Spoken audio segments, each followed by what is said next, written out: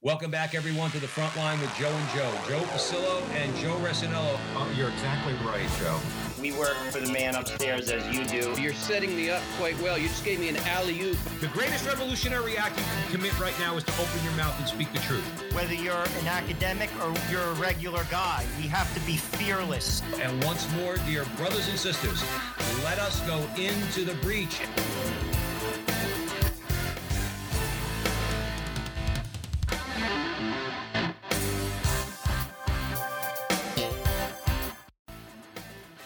Hello again, everyone, and welcome back to the front line with Joe and Joe. Joe Pasillo, as always, joined by Joe Resinello. And once more, dear brothers and sisters, let us go in to the breach on the Veritas Catholic Radio Network.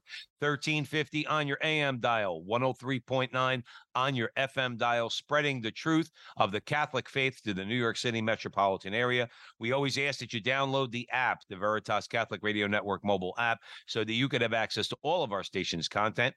And wherever you see Joe and I, if you don't mind, social media, primarily on YouTube at the Frontline TV, hit a like, a subscribe, a share, all that fun stuff. It helps us out and gets us out to a wider audience. That's, of course, if you like what we do. Today, we are very pleased and honored to be joined by Father Abbot of the Our Lady of Clear Creek Abbey. And the topic of the conversation is Marian Sounds of Advent. So this is a little change of pace for Joe and I. Usually we're talking about something having to do with color wars, things like that. We promise not too much trouble on our show. But this is important. Marian Sounds of Advent. It's a great conversation to have. Rorate Coeli. That's what we're going to be talking about. Just very quickly, Father Abbot, Our Lady of Clear Creek Abbey is a Benedictine community belonging to Solem congregation. It was founded in 1999 from the Abbey of Our Lady of Fontainebleau in France and is located in the Diocese of Oklahoma. Having been elected as simple priory in 2000, Clear Creek became an abbey in 2000. Father, welcome to the front with Joe and Joe. Thank you very much. Glad to be here. Glad to have you. So with that, I'm going to hand it over to Joe Resinello, and we'll have a great discussion. Okay. Father, would you lead us in prayer before we begin the discussion? I shall.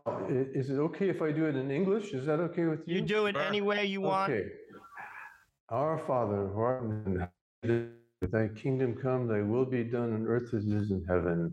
Give us this day our daily bread, and forgive us our trespasses, as we forgive those who trespass against us. And lead us not into temptation, but deliver us from evil. Amen. Hail, full of grace, the Lord is with thee. Blessed art thou amongst women, and blessed is the fruit of thy womb, Jesus. Holy Mary, Mother of God, pray for us sinners, now and the hour of our death. Amen. Amen. In nomine Patris, Filii, Spiritus Sancti. Amen. Thank you for that, Very Father. good. Father, I'll be honest, I have a confession to make. When we first started the show in 2020, I used your calendar to book all of our guests. So I've known about your. I literally used this and wrote all the people who were interviewing. So I've known about your abbey from some time. My pastor gave this to me. Great. Also, we've interviewed, as we told you, Jeremiah and Michaela Harrison, who they're oblates from the Abbey. Right. Tell us a little bit about the community, because like I said, I've known about it. I don't know if a lot of people do. I think it's a wonderful thing that's going on in America. Orders like yourself. I mean, obviously the Benedictines have been around for a long time, but they're springing up, and it's I think a good sign that's happening. And please tell us about the community and your location in Oklahoma. Okay. I'm sure our listeners will be interested. Want the short version, the bare facts, or do you want the long story or the middle story? Your stage, Father. It's your stage. Okay. All right. Well, our monastery, its origins are a bit peculiar or mysterious. It sort of resulted from two projects that met. On the one hand, you had students at a University of Kansas, in a great books program studying Western culture, Western civilization, who converted to Catholicism, a number of them. Not that this was the subject in the classrooms, but outside of classrooms, it was just sort of in the air. There was a grace. so this one project was these students wanted to do something with their newfound faith. They wanted to do something more courageous. That time in the 70s, it was kind of radicalism was the, student radicals and this sort of thing was in the air, but we wanted to do something radically good. And so we wanted to find, one of our professors said, well, find a, find a monk, bring it back, we'll start a monastery. Just like that. You're 20 years old, we just go off this. On the other side of the ocean, there was an abbey, 900 years old and more. And they were wanting to found, they had so many vocations they wanted to found, and they thought America would be a good place for this contemplative life. There are plenty of Benedictines in America, but they've been involved historically in universities, schools, parish work, whereas this is the old monastic life that goes back to just prayer and work all day long. It's a simpler existence. And these monks in France thought this would be good for America, So, and these young students, some of them found this abbey in France and fell in love with it. It was perfect. Medieval. It's like a very old church, by this river, and it's I don't know. It just has this whole history. Being with a hermit there, it really captured their imagination and their hearts, and so they wanted to do something. The monks wanted to come over, but they said, we can't just give you a monk, but if you would stay here for a while and receive a formation, we'll send a group over to America and found a monastery. I thought it might take 10 years. Well, it took 25 years. So this was a long stay a lot of us made over there in France. We learned a lot. And then in 1999, on the threshold of the new millennium, we came back. And after trying various places, it just turned out to be the heartland around Tulsa, there where we had the most welcome. A lot of us are from Kansas or Oklahoma. It was sort of, we had doctors and teachers and all sorts of people, lawyers wanted to help this foundation. So it was a providential place. Tulsa, Oklahoma. We're not really in the city, though. We're out in the wilds, sort of in the foothills of the Ozark Mountains near Arkansas, and it's very, very, very rural. And when we got here, I think there are less Catholics here than in mainland China, but now there are all sorts of families who moved in to be around the Abbey. So that's Clear Creek starting in about 1999. Benedictine monks. We started with 13 monks. We now have about 60. And with many more coming soon. And so we've been blessed in many ways. It's amazing. It's amazing, Father Abbot, who's here joining us here at the front line with Joe and Joe, and we're discussing Rorate, Coeli, Marian Sounds of Advent. But we're starting out talking about their order, which is a Benedictine community belonging to the Solemn congregation. I'm amazed when I know a little bit when anyone knows a little bit about the history of Saint Benedict. The what would you call it, Father? A motto? I hate calling it a motto, but kind of the motto was pray and work.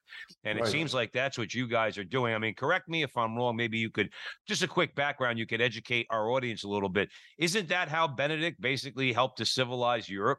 The Benedictines going into Germany, setting up monasteries, praying and working and teaching the people work. And basically, time considered a barbarian nation, not nation, but you know what I mean. How important is it to just focus on basic things like, yes, praying and working?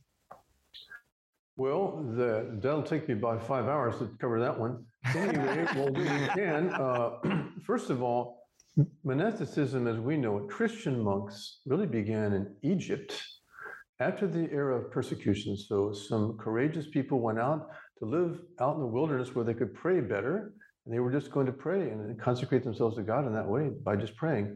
They found, though, that a man would go crazy trying to pray all day. You just can't do this. And they had a kind of revelation showing them that what they needed to do was alternate between prayer and then simple work. And that gives you a certain balance. There's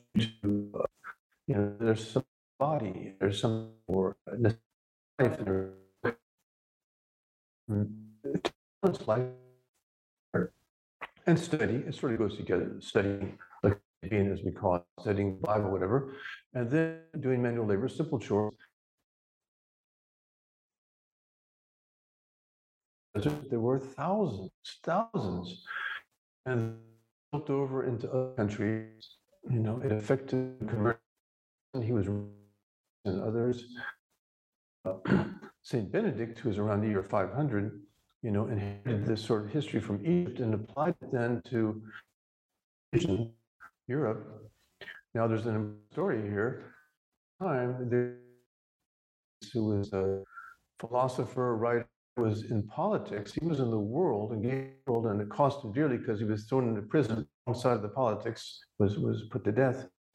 And so Boethius was engaged in the public life, which you would think is a useful thing, the useful. St. Benedict, on the contrary, just went out as far in the wilderness as he could be, in a cave, to be totally apart from society. Again, St. Benedict's vocation immensely face of the earth was saying that it led to Europe, because over and over again, you think I'm exaggerating, I'm not, in Europe, a village is founded around them, then a town, sometimes a big city like Paris, and over and over and over again, this rule of it, most people don't know much about, it was the same, just put in writing, had been learned from the monks in Egypt and other places, became, the Irish did this too. They were a little bit more severe. They were a little less, perhaps, violent, punishments and this kind of thing. But the rule of St. Benedict in Italian, or countries that began Italy, Norcia, his rule really took over as being a better fit for men, and it really changed the face of the earth. I'm so happy, Father Abbot, that you went through that explanation. I'm a troublemaker, Father. Like, I argue with a lot of atheists and things like that. And when I hear a lot of atheists and they say, well, the Catholic Church, no, they never really contributed anything. I always say, what do you think? Europe just magically got civilized? What do you think? It's just like they woke, the Germans or the English or the Irish, as you mentioned, just woke up one day and said, oh, we got to get civilized. We're acting like barbarians. No, it was the Catholic Church.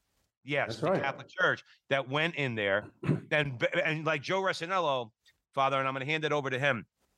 Like he likes to say on the show all the time, Catholicism is kind of like painting by numbers. Okay, you just kind of follow it, listen to it, and always stick with the basics. Praying, working. You would think that you would, some of these we can't really call it barbarian nations. Okay, would just take that for granted. No. They needed to be taught that.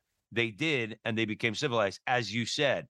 When you think about Paris, or when you think about Germany after the fall of the Roman Empire, they thrived because the Catholic Church went there and taught them how to thrive. Again, that's my little diatribe, Father Abbot. I'm going to hand it over to Joe. Well, Okay. Father, we're talking about the chant that you guys basically put out, the Marian Sounds of Advent. And forgive me, I'm going to mangle this pronunciation. Rorate Coeli. There we go. Translated, it's drop down ye heavens. That comes from Isaiah, the book of Isaiah, which ironically is read during Advent. It's always the first reading. I always remember that. To be honest with you, Advent's a very special time for me. We could talk about that later. But it comes from chapter 45, verse 8 in the Vulgate. How is chant incorporated into your daily life? Well, could I say a little bit about the Isaiah thing now? This is sort of important for the theme. It'll help open into the question of chant. So these are things that are so big that you can't see it. Like Chesterton said, you can miss seeing something if it's big enough right in front of you. And so Isaiah is this, what's been called sometimes, he's been called the fifth evangelist, is so close what he's saying about the nativity of our Lord, or about the passion of our Lord. Tremendous voice, and he's echoing the desire of all the people in the Old Testament, these generations wanting the Messiah. And he's calling down, he says in one passage, rend the heavens, come down. We need God on earth somehow. And then the particular Rorate is he's saying, rain down. I mean, for the ancients, dew and rain is sort of the same thing, and the clouds are considered to be dew or rain. And so rain down the influence of God, and then the earth, the Blessed Virgin Mary, really is going to generate a savior. Someone's going to save us. And so this is a fundamental, like you say, a fundamental idea of Advent. In our Gregorian chant, it follows this through the year. We follow the different seasons and the great aspirations of the human heart that are found in the Psalms and through the whole Bible. And usually Gregorian chant is just putting the Bible to music. But not just any music. This is the official music of the church. Even Vatican II recognizes this. And it gives a sort of interpretation, added interpretation to the text of the Bible. It gives you the church's sort of understanding of a text. And so it becomes a really precious vehicle of civilization at its highest level. And so this naturally was developed among monks, especially Benedictine monks, who were kind of the main army of monks for many, many centuries, until then the Dominicans and Franciscans came along with they had a new dimension to add to the story without taking away the first, and then the Jesuits and others. But for a long time, the only monks were the Benedictines, really, basically in Europe. And they're the ones who composed a lot of the Gregorian chant. Unlike modern times when each composer is a little personality whose name is on everything, these monks never got any credit. They were anonymous. They composed these melodies and put them together with the text, so that our life is liturgical. We follow the 7 times a day and once a night we get together to pray, and that's what we do. When it comes to prayer, we have personal prayer too. We say the rosary and we have personal prayer, but mostly this liturgical prayer. So Gregorian chant is just a vehicle to make it better communicated and touch the heart more. And as God invented all this, so monks just sort of followed along, like you see, painting by numbers. They just sort of follow this, and God is the great Father. It strikes me that it is the perfect use of God's instrument, which is us. In other words, your voice is the instrument. There is no need for guitars, pianos, drums. It's like the way all the sounds are all coming from the human voice, which is of course created by God. And the Gregorian chant always struck me as the song being offered back to God. Right. Would you consider that an accurate That's very good. or is my interpretation of that correct? That's good. If you want to use an analogy, a little kind of a picture of this, picture a mountain. At the very top of a mountain, if you've ever climbed a mountain, the water there is pure. You can trust it.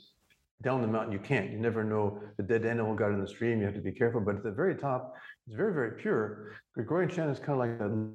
It's not magnificent like the works of say Bach, Mozart. It's small but pure and very, very. It's the beginning of the music in the West. Really, it's where then it comes down. There's little streams, and you finally get into sacred polyphony with several notes at a time, and then you get into the Baroque music and magnificent classical music, all the way down to music. So we're now down in the muddy Mississippi. It's no longer we get down lots of mud there, the Father, Delta or New Orleans, and well, there's some wonderful things, jazz or whatever, but I mean it's no longer the little stream of pure. But if you want to understand music, this is kind of, I grew up in pop culture myself, and my parents were very enthusiasts, and I listened to so much of that. But when you hear classical music, you didn't really hear it. And all this, honestly, there's nothing but Gregorian chant, and you begin to really know that. Then when you hear some classical music, you say, "Oh, I get this now. This is downstream from the Gregorian chant, a little easier to understand."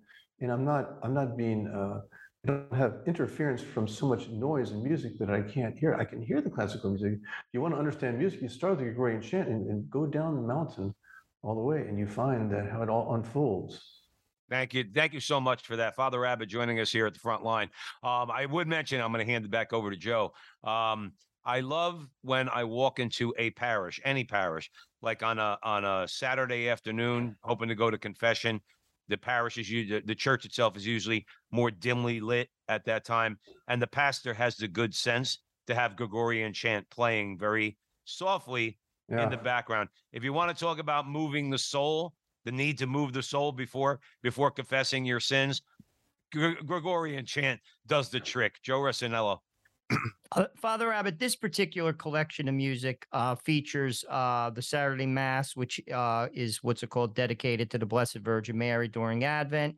You have the Divine Office that's also sung in this, as well as the Mass of the Vigil of Christmas.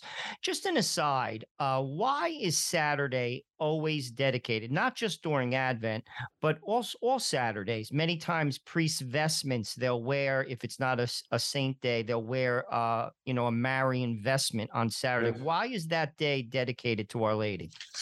Well, I don't know for sure. It goes way back in the Roman Catholic liturgy.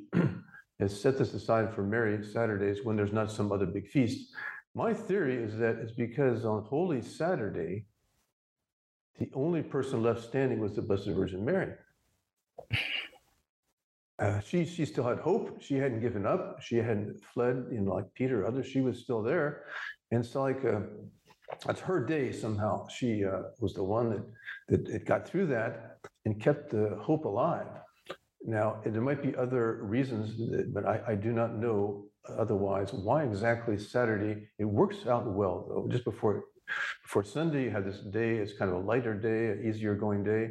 And it's the liturgy, masses for her are usually kind of shorter, easier to get through. It's not cumbersome. And it just somehow works out nicely to have a Saturday dedicated to Our Lady. Oh, thank you for that explanation, Father Abbott. Joining us here at the front line with Joe and Joe, we're talking about Rorate Coeli, Marian sounds of Advent. Let's keep talking about sounds, all right? We're talking about music. We're talking about Gregorian chant. In St. Benedict, Holy Rule, Chapter 19, the text states the following, Father Abbott, quote, "Let us so stand to sing that our mind may be in harmony with our voice," close quote. Please elaborate on what was St. Benedict teaching the monks by this rule in particular? Well, he's saying, Joe, that as we are painting by the numbers, like you say, we're following the rule, we're following the liturgy, and it's all predetermined what we'll be singing, the psalms and everything. You don't have a choice there.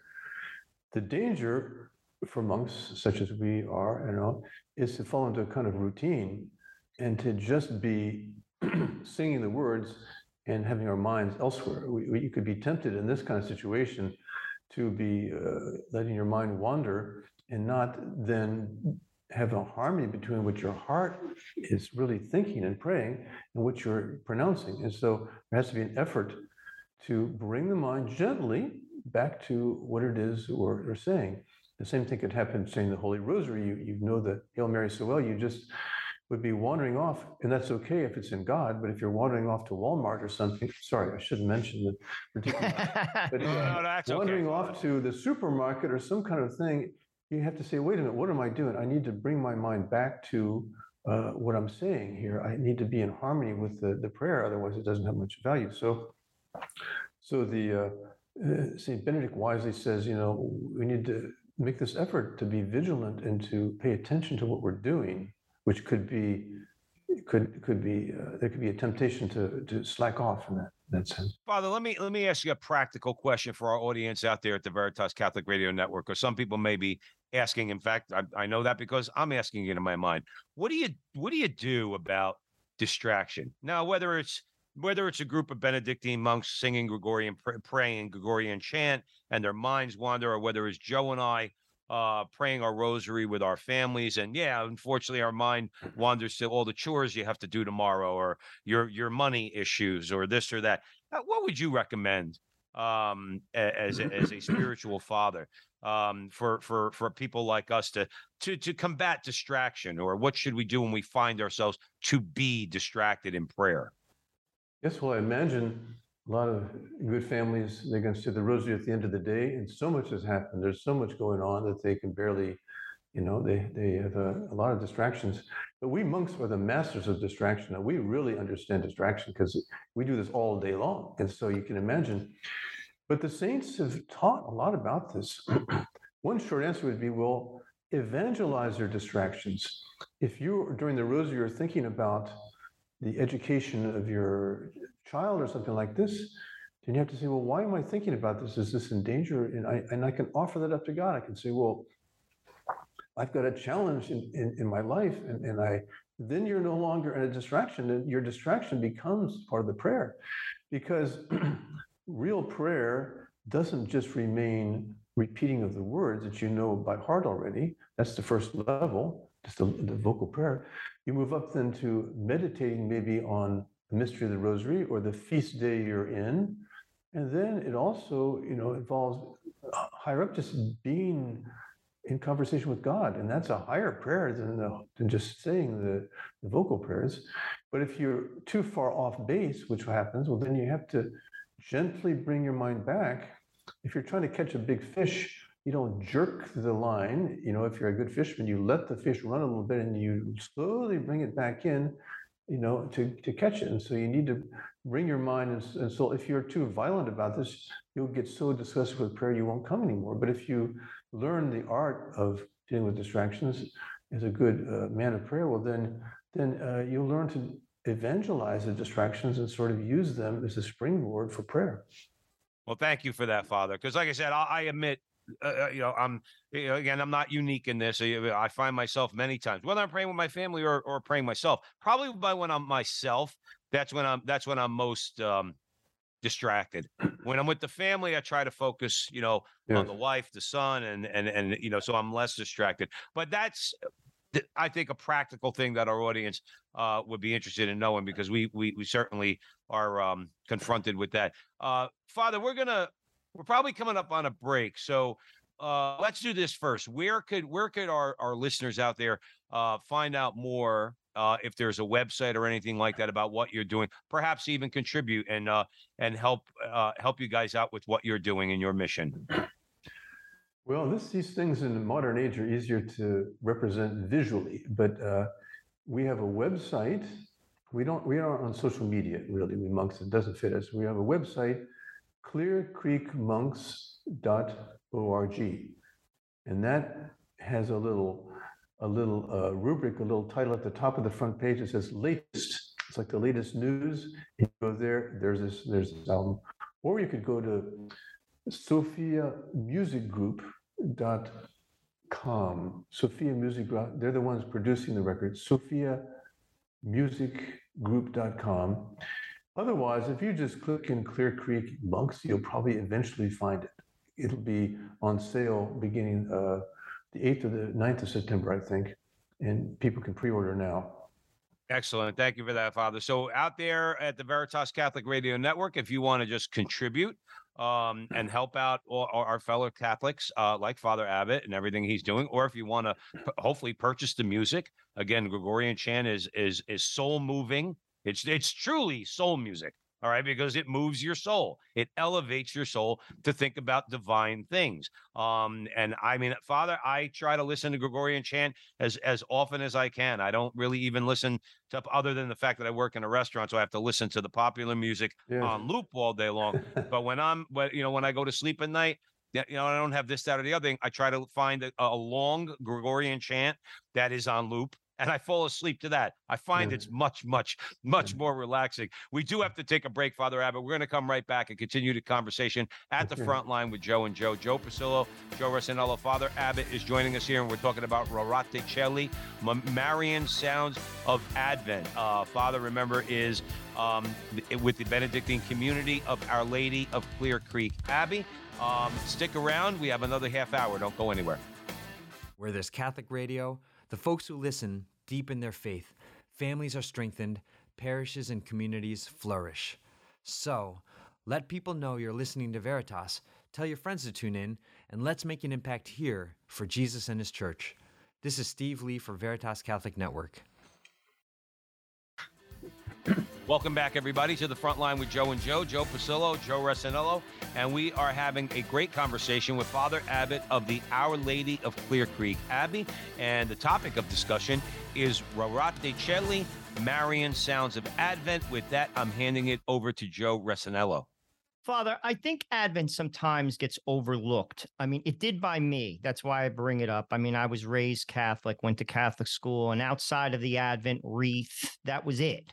But ironically, and serendipitously, how I came into a deeper understanding of Advent, I believe was very providential.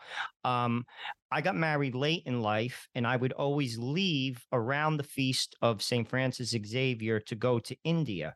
And I would spend Advent with the missionaries of charity. And that's how I know Isaiah, because the sisters, the young novice would read Isaiah, and it always, like forever, it's burned into my mind. And my Advent was very stripped down. I mean, I live near New York City, and I think Advent for most Catholics in America, it's very materialistic. You got the lights, and I would go to India, and there would be nothing like that. I'd be walking amongst like very poor people, and then I would be thrown back into an airport, and all of a sudden there's lights, and it was almost like I was in a time machine. And as a result, it gave me a very deep like understanding of what Advent is about.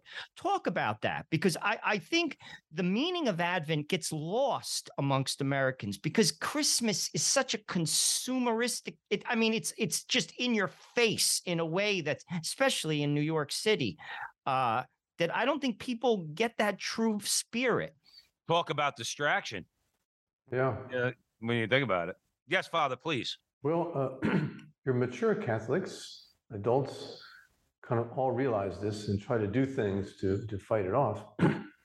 But I can remember as a child, now I was growing up in a house of agnostics, and we had no real religious orientation, but Christmas was a big thing for kids. And it's the externals. It's hearing Christmas carols, seeing lights. That has a certain effect on people at a certain level that God uses, I think. But when you're going to spend all of Advent at office parties and buying gifts and everything, obviously you're losing something precious that you can get back to. So part of the solution here is that some people are living it. Monks, they're not the majority of the population of the world, but a lot of people are living it, and they're living it for you, and they're experiencing this. Everyone should be a little bit monk, and monks should be monks completely. But it's true that for the true monk now, where I was in France, there's no heating in the church. This is a very big stone church, very cold, near a river, very humid. And we would suffer, in Advent, because we're fasting also a lot, and it's very cold. And then the poverty of Jesus in the manger, it comes home to you because of the lack of all sorts of human comforts. The monks are living in a very austere environment, and the liturgy is much more austere. There's less music, don't use the organ at all, which we do sometimes, and it just all is and that makes for an appreciation of Christmas that is formidable. And so it's true, if you don't experience some effective, real, actual poverty, you miss part of the understanding of what God did in coming down from the total splendor of divinity to a little place with people who didn't even have a room they could rent or something, So then but most people, I think, especially children, get that a little bit, even though they're not living in harsh conditions. So God uses a little bit of everything, but there comes a time when it's just too much, right? And you need to push back on the materialism, which often is just for the businessmen, people are making money. It's not, what we really want. It's that we think we want, because people are making money from this. So there's that's a bit cynical. As you get old, you get a little bit cynical about these things. But yeah, we need to probably make a resolution, and some families do this, to have some special prayers and stay away from all the hubbub of the modern Advent. I agree. I agree. Go ahead, Joe. Go ahead. No, I was going to say, and also as a result of my experiences, my wife and I, and I never did this. This is as an adult in my 40s. We started to fast, and I want to explore that a little bit, because Advent is a mini Lent. It's important to do that. Like we take it, it's half the time of Lent. It's not as long, but at the same time, fasting is so important. Christ tells us this. He says only through prayer and fasting.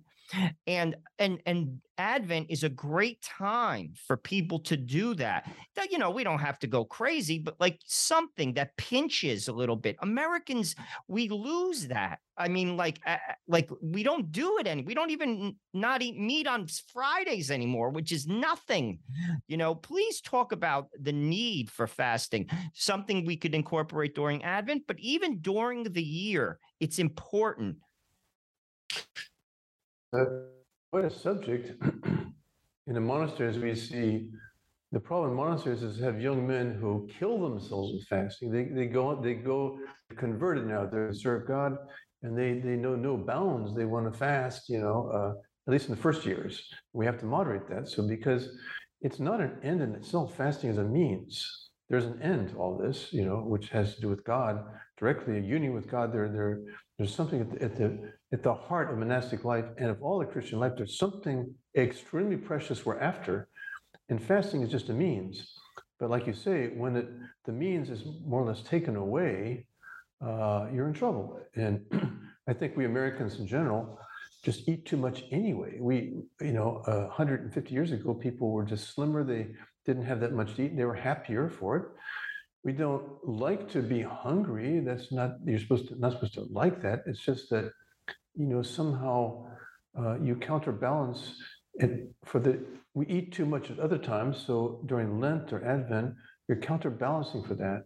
The idea would be to have just the right amount of food every day. You just could forget about it. You wouldn't have to worry about it. But we don't have that. We generally, even monks, eat a little too much during other seasons, and so we counterbalance. And there's something really precious about it, and it's healthier, and you feel better for that. But it's a combat. You have to be willing to be a true Catholic Christian. You have to be willing to fight a little bit. And think of the martyrs, people who had to give up their lives to keep their faith, and still behind the communist curtain during the Cold War, there are people suffering immensely to hang on to their faith, and even now in places. So, if you don't have violent martyrdom, you have the white martyrdom of a bit of ascetic life, and people will take to it, but it's not easy to get there. Maybe our pastors, or maybe the pastors in your parishes don't preach it enough, but you're right. It would be really great to get back to some fasting. Yeah, it's one thing you mentioned, like, what people have gone through and go through now. All right, particularly Catholics and other Christians throughout the world. All right, when it comes to and we look at our problems and we're like, do we have a problem? Got a roof over my head. All right now, at least I'm not being completely persecuted. Okay, Yeah. I have food on the table. I have a job. Okay, these are things we take for granted. I'm so happy that both of you decided to talk about Advent, really, because it's important. We're caught up. Yes, sometimes people might listen to Joe and I think we're a couple of let's say wacko communists. No, we very much believe in free market economics as being a great tool and vehicle to rise out of poverty. Of course we do. Okay, but we've abused it so much in this country. A season like Advent, where you give something up. Okay. And even when Christmas comes, do you really have to give your kid 10 gifts? Can you give your kid 2? Yeah, you like thinking, and all crap, excuse my language, Father, but all garbage that by Easter, all right, is going to be gathering dust in a corner somewhere. So I'm happy that both of you brought that up. Let me just piggyback on it a little bit. I believe it was Dietrich Bonhoeffer, what he had to say about Advent. He said the celebration of Advent is possible only to those who are troubled in soul, who know themselves to be poor and imperfect, and who look forward to something greater to come. I think he just described me and many, many other people. My guess is, Father, being troubled in soul usually means you're either in a sinful state or you're struggling with a particular sin. The Catholic Church, through our blessed Lord Jesus Christ, through his church, offers us the sacrament of reconciliation. Talk about the need for confession, penance, particularly during the time of Advent. Well, then again, it's just something of an ideal season. Now, Advent doesn't have all the seriousness of Lent. It's not the same. there's a certain joyful note. There's something about it that's less penitential. It's a very good time. It's colder usually than it is in Lent, and there's a certain awareness. And so, why do we need penance and all? Even our Lord was troubled. They said when there was Lazarus, he had been in the tomb. He comes, he sees his sisters, and even our Lord was troubled. He wept, So you really, on the deepest level of all this, more than just being hygienic for yourself, that's part of it, but or even good for your spiritual life, to enter into penance would be to participate in the passion of Christ. You talk about a spiritual power. The thing that's going to advance you the most in your spiritual life, absolutely, is to enter into that source of power, which is the passion of Christ. It's the power behind all the sacraments, the Blessed Eucharist and all the sacraments. It's the grace that saves the world. And Saint Benedict, because we're Benedictine monks, of course, in his rule says that we participate in the passion of Christ through patience. The martyrs have a patience that's very quick. You have 1 or 2 days and you're dead. For the monk, it could be 60 years or whatever. For people in the world, you have to be patient with things for a long time. Well, united to the passion of Christ, that becomes a power. Some people feel like they don't advance in their spiritual life. Well, there you're going to advance. If you are participating, humbly, you're not going to save the world. We don't have to save the world. Mother Teresa would say, carry your cross, but behind Jesus. He's going to carry the cross in front, and you're not going to try to, as young people do, try to carry the cross in front of Jesus, doing more than he did. Forget it. We're very little beings. We're very little folk. We will just a little bit. We're not going to try to do gigantic heroic penance either. But, we need to participate in the passion. So that's about Lent. Advent, there's echoes of this. The wise men bring the various gifts, including myrrh, which was something used for embalming bodies. There's the little Jesus already knows, because he's a divine person, and he knows even humanity somehow that where he's headed. And Christmas is the most beautiful, joyful event, but it looks towards the passion. He knows. We have a painting in France in one of our monasteries, and you see the infant Jesus in his mother's arms, but he's looking to the side, and he's looking at another part of the painting where he's on the cross. Because the Christmas, still realizes there's more to be done. He came for a purpose, Christ, and you can participate in this, and your spiritual life will blossom forth. So that's an aspect of fasting and all this that's beyond just, well, you need to lose weight and you need to be more, disciplined and this kind of thing, which that's part of it. That's okay. But it has a deeper mystical dimension.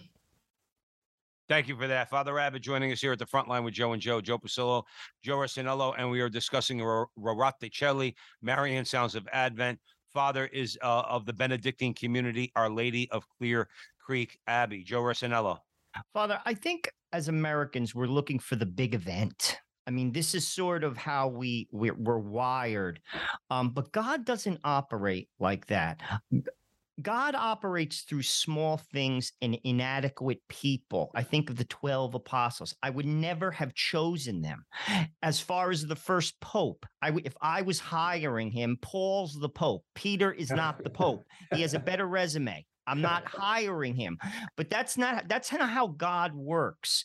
And I think we have to be careful about that. And I want to share a personal story. I mean, how I always envisioned the Blessed Virgin. She was invisible. The world ignored this woman. They didn't see her. And I used to go to this one dry cleaners.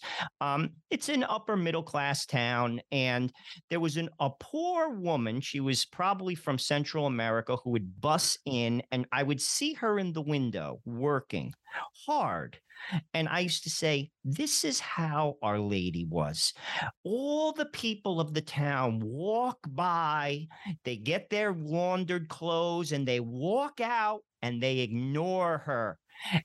That's how God works. We have to see the small things. And in Advent, it is a small thing. Joseph and Mary. I mean, we miss it. Talk about that because we're looking for the big bang. It doesn't work that way. How do we pay attention to that? Because we have to quiet our souls down. We have to open our eyes, and our eyes are blinded, and we don't see. That's true. That's true.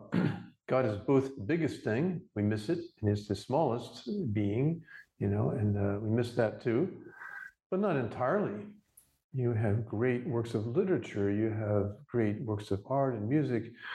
We have a very rich Catholic culture. It's been somewhat cast aside by the major movers and shakers of our society in this time, but it's there. You can't get rid of it. There are wonderful saints like Saint Therese of Lisieux who understood this one thing about being small, and she just transformed a lot of the world with that. And you have this in various saints, the lives of saints, that lesson about poverty, about smallness, and the monastic life tends to do that to you.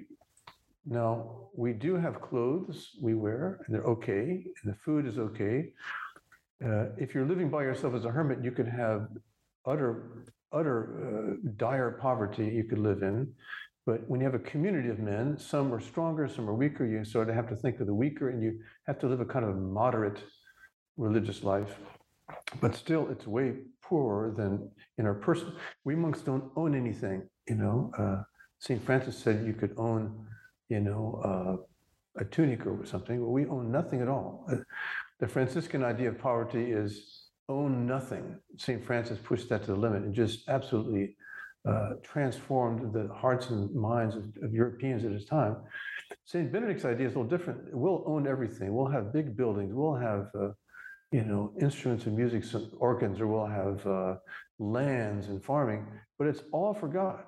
The individual monk owns nothing, can claim nothing at all. He can't have anything of his own, but so there are different ways that poverty has been employed in history, but everyone has to get that. And if you have sanctifying grace, if you go to confession, if you go to mass and everything, you have that seed of understanding of in you and the gifts of the Holy Spirit. You've got it.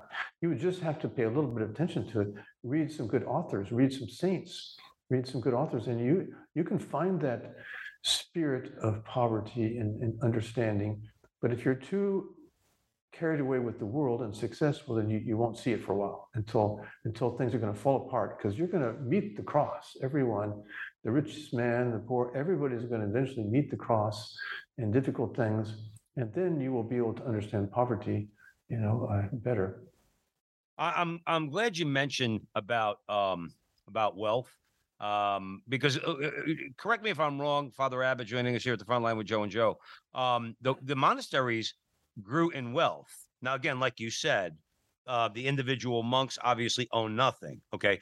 But as far as the monasteries themselves, through work, not because of hitting the lottery, through work and over time, these monasteries became wealthy. In fact, a lot of people would argue that was the impetus for both the Reformation in Germany and in England. It was one of the central reasons was to go and get the property that the monasteries had amassed over the course of centuries. Okay. I'm glad you mentioned that, but doesn't it show, Father, that if you have this kind of abandon, if you don't worry about wealth, if you keep it down to the basics, prayer and work, okay, the material will be there. The material things that you need not only will be there for your life, food, shelter, clothing. Okay. At the end of the day, we don't need much more than that. They will be there for them through the dignity of or the dignity of your labor and how God blesses your work. God will take care of you. I mean, am I wrong in my assessment there? No, that's right. And that's maybe the weakness of the Benedictine rule. It's just too effective. It works so well. So St. Bernard came along and his companion and said, well, this, the abbeys are too rich. We're going back to the marshes, and we're going to live extremely poor life and everything. But they had the rule of St. Benedict. So after a while, they were rich too. They had giant abbeys, and it just the same thing. St. Francis said, well, I'm just not having anything. Okay, so that was his take. But it's true that if you have a devotion to Saint Joseph and you pray to Saint Joseph, you're going to be okay. It might not look that way sometimes. God doesn't always make it look fine, but you're going to be okay. It's just those persons who are really offending God gravely. He needs to get their attention, so they're going to be knowing the depths of misery sometimes. The alcoholic or drug addict, they're going to really touch bottom before they realize. But in a family might not have enough difficulties, but if you have the spirit of faith, like the Benedictines, whatever, you will get what you need. It may not come the way you think, but it will come. And so it is a real kind of economic success, the Benedictine life. And sometimes it's a problem. There's so much wealth that I know of an abbey in France where the abbot had to tell all the monks in the chapter room, I formally forbid you to accept any more cakes from ladies around the monastery. All our cabinets are full. We cannot take any more cakes, So that's kind of how it is. Father, thank you for that. I will say before handing it over to Joe, I'm glad you mentioned that, because a lot of us, I know me, I'm guilty of this myself. Sometimes I feel a little bit down. I'm 54 now, so for me to go to work, my sciatic hurts. I pulled my hamstring last week. It's not easy, and I think got to remember what you just said. Okay, I'm blessed. I have a job. I could get up. I could go to work. I have, if you want to look at it that way, in a material way. God has provided me the means I my family. If I never have anything be that okay, relative to the rest of the world, I'm wealthy. When you think about what people go through in other nations. Joe Rossinello. Well, where we're broadcasting is primarily in Fairfield County, Connecticut. I mean, it's a very affluent county. To be honest with you, people who are hearing our voice do very well. And frankly, I'm not rich, but I can't complain. Nor can anyone that I know, really. I think of the shepherds. Like, I saw the movie The Nativity. It's a popular movie. I don't know if you've seen it, but it wasn't a Catholic presentation. But I thought they communicated the Nativity fairly well.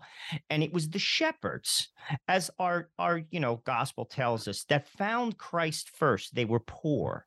And then the kings of the earth came, the Magi, after.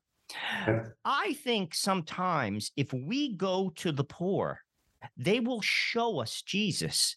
A good priest told me this. I'll never forget it. He said, Joe, Jesus is never usually found in the front of the church. He's in the back, and he's broken and alone and ignored. But if you go to him in the back, he will take you by the hand and bring you to the front. And I believe that. I believe it's in the poor, that if we go to them, they can teach us something very, very, very unique and give us sight that we won't get anywhere else. And he'll bring us to Jesus. That's what happened. The shepherds were the first. The kings were second. Could you talk about that? Your thoughts on that? Well, like most religious houses, poor come to us. We live in a very poor part of the country. It's not like where you are. It's not affluent at all. It's a Cherokee nation. It's the soil. The soil is poor, and there's not much agriculture. There's work. There was a lot of oil, petroleum discovered, but of course, certain people took all that. Anyway, we meet that in people coming who need help, and we give alms, whatever. But as Mother Teresa said, again, she's a good one about this. She said, Jesus comes to us in a distressing disguise of the poor. It's not easy at all to deal with really poor people when they're in distress. And some are just looking to get money for drugs or this or that, and you have to discern all this. I find that it's very consoling to be in a place with a lot of poor people, but not at night. Because you don't know what might be going down, but just the simplicity of people is very reassuring. Whereas the very wealthy are uptight and they're afraid of kidnapping, and there's a whole atmosphere when I deal with them. But God loves us all and loves everybody, and so the poor, that is definitely an intuition that's profound. The poverty. Spiritual poverty is what Jesus preached. Blessed the poor in spirit. But that's somehow linked in some ways to the poor materially. And so, Mother Teresa understood that. all the saints have. If you study any Kyriavars or anybody, down through history, and so we live in a monastic environment where there's adequate wealth. We deal with the poor that come to our door, whatever, but others, in various very poor places, Jamaica, places they deal with incredible poverty. In India, Calcutta, just a man corresponds with me from India, a Brahmin from Hindu Brahmin from Calcutta, and he says, you people in America will never have the least idea of what poverty really is. But that's somewhat true. It's important, but our work isn't to go out among the poor, but they do come to us.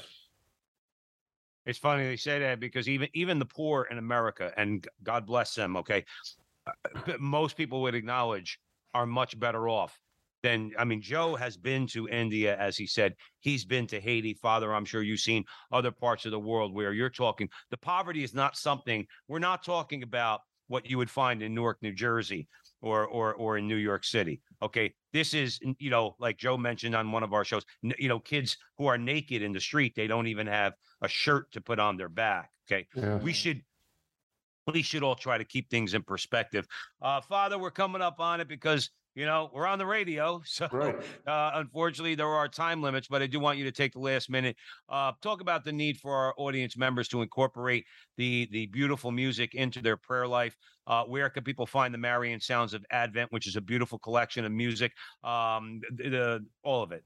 You have the stage, Father. Well, if you would just listen to this CD, buy it, or borrow it, or steal it, I don't care. It's to us.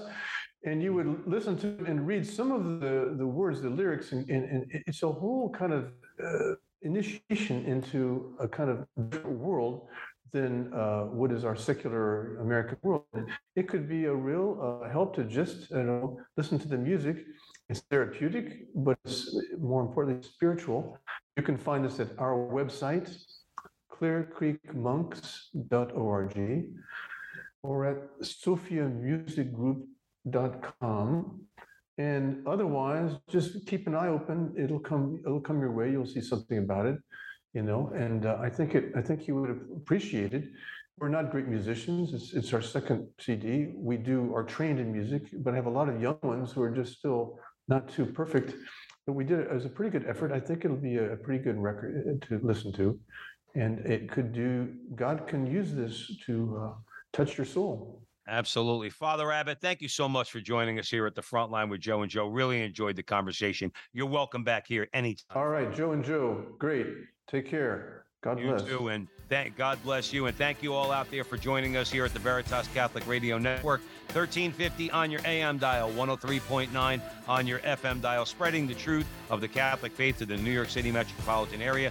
Download the app, Veritas Catholic Radio Network mobile app. You'll have access to all of our station's content, and wherever you see Joe and I on social media, help us out with a like, a subscribe, a share, particularly on YouTube at The Frontline TV, The Frontline TV. And remember, until next time, that our conversation is your conversation, and that conversation is going on everywhere. We'll talk to you soon.